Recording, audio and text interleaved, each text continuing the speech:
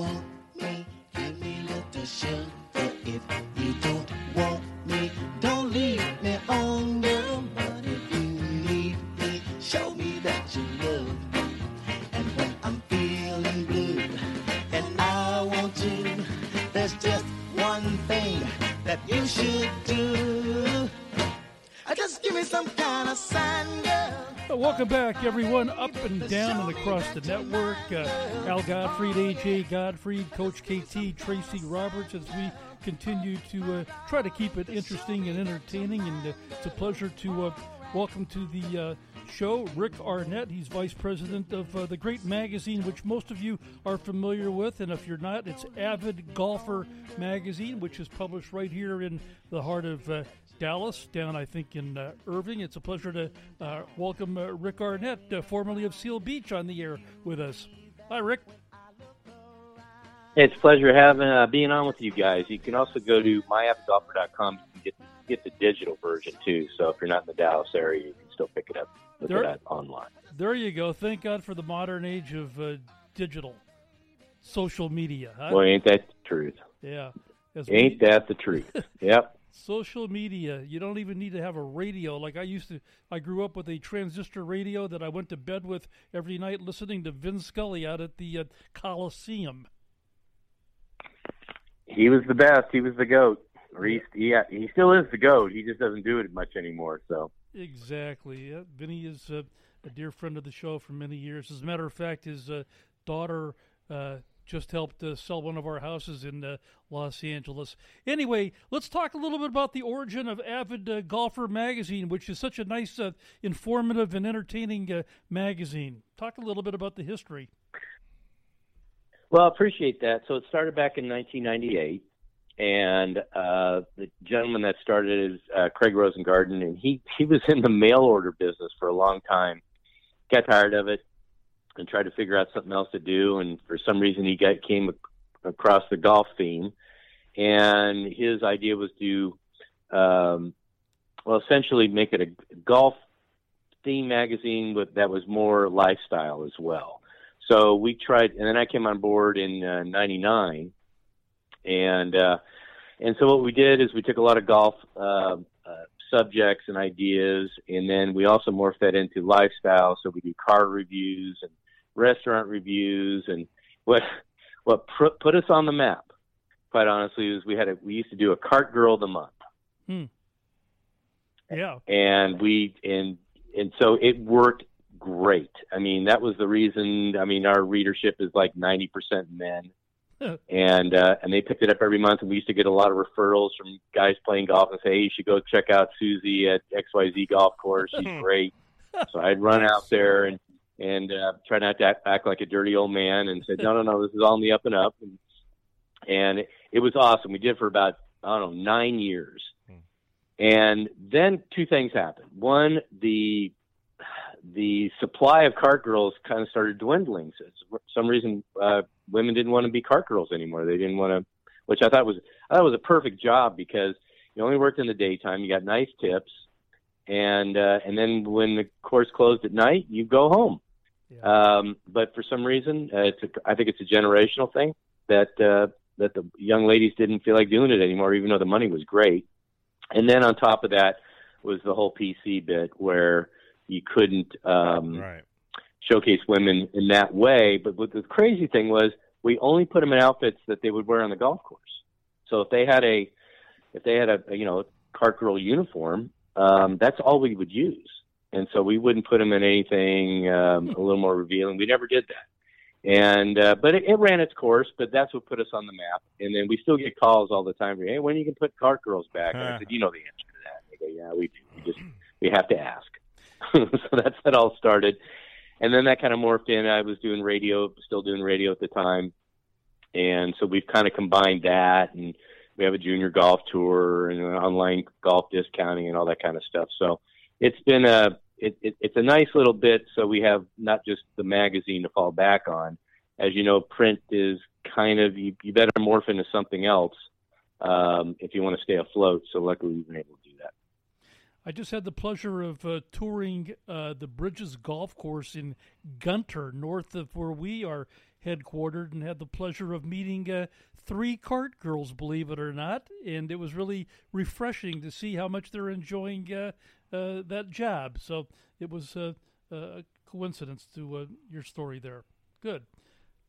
Okay, so I have to ask you. I just played bridges because they're featured in our magazine next month. Oh, cool. What'd you think of the 18th hole? Oh, I didn't get a chance to play it. We were eating breakfast. Oh, okay.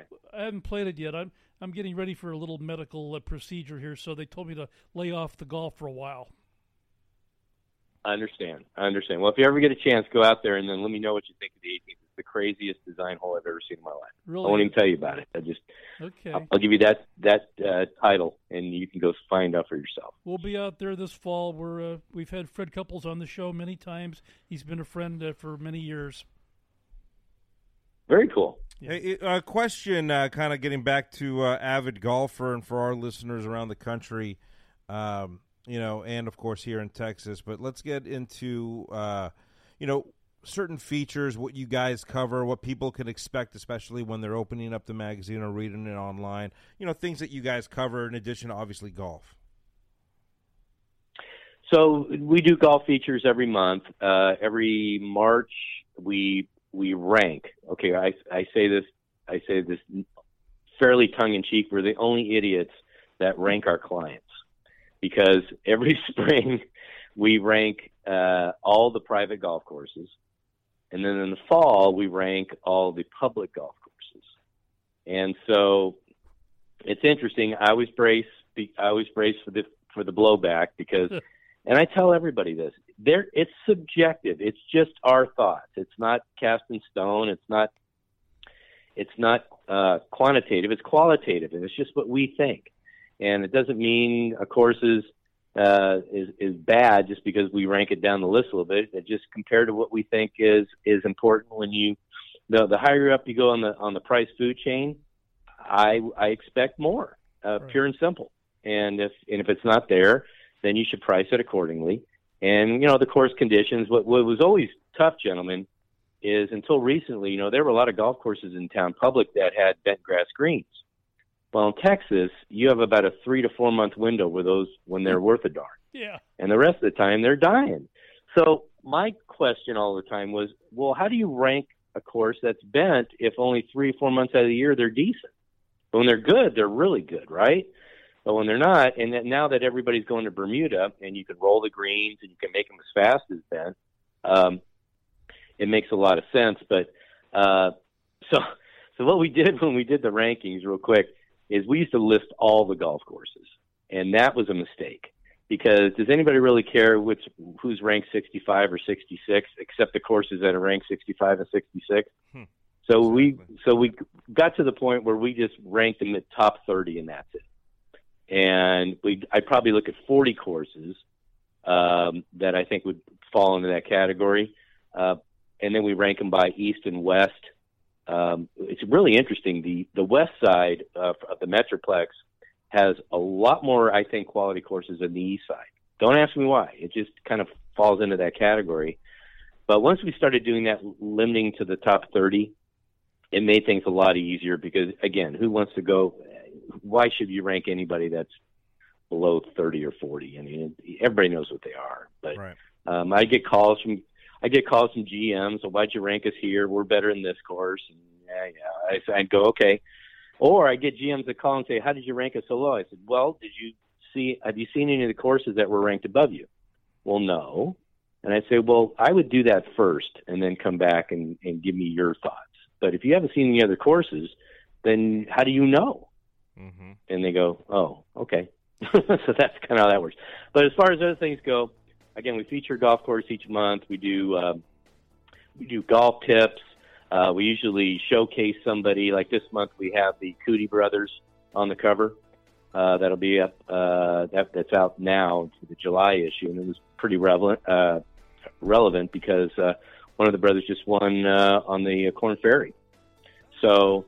And one of them was actually tried to be lured into the Live Tour, and so we try and do that. It's a mirage of a whole bunch of stuff, And sometimes things work, and sometimes they don't. We add stuff like restaurant reviews, and sometimes we don't. And so we try and keep it as as interesting as possible. We don't make we know how guys read. Guys skim, right? And believe it or not, they read from back to front.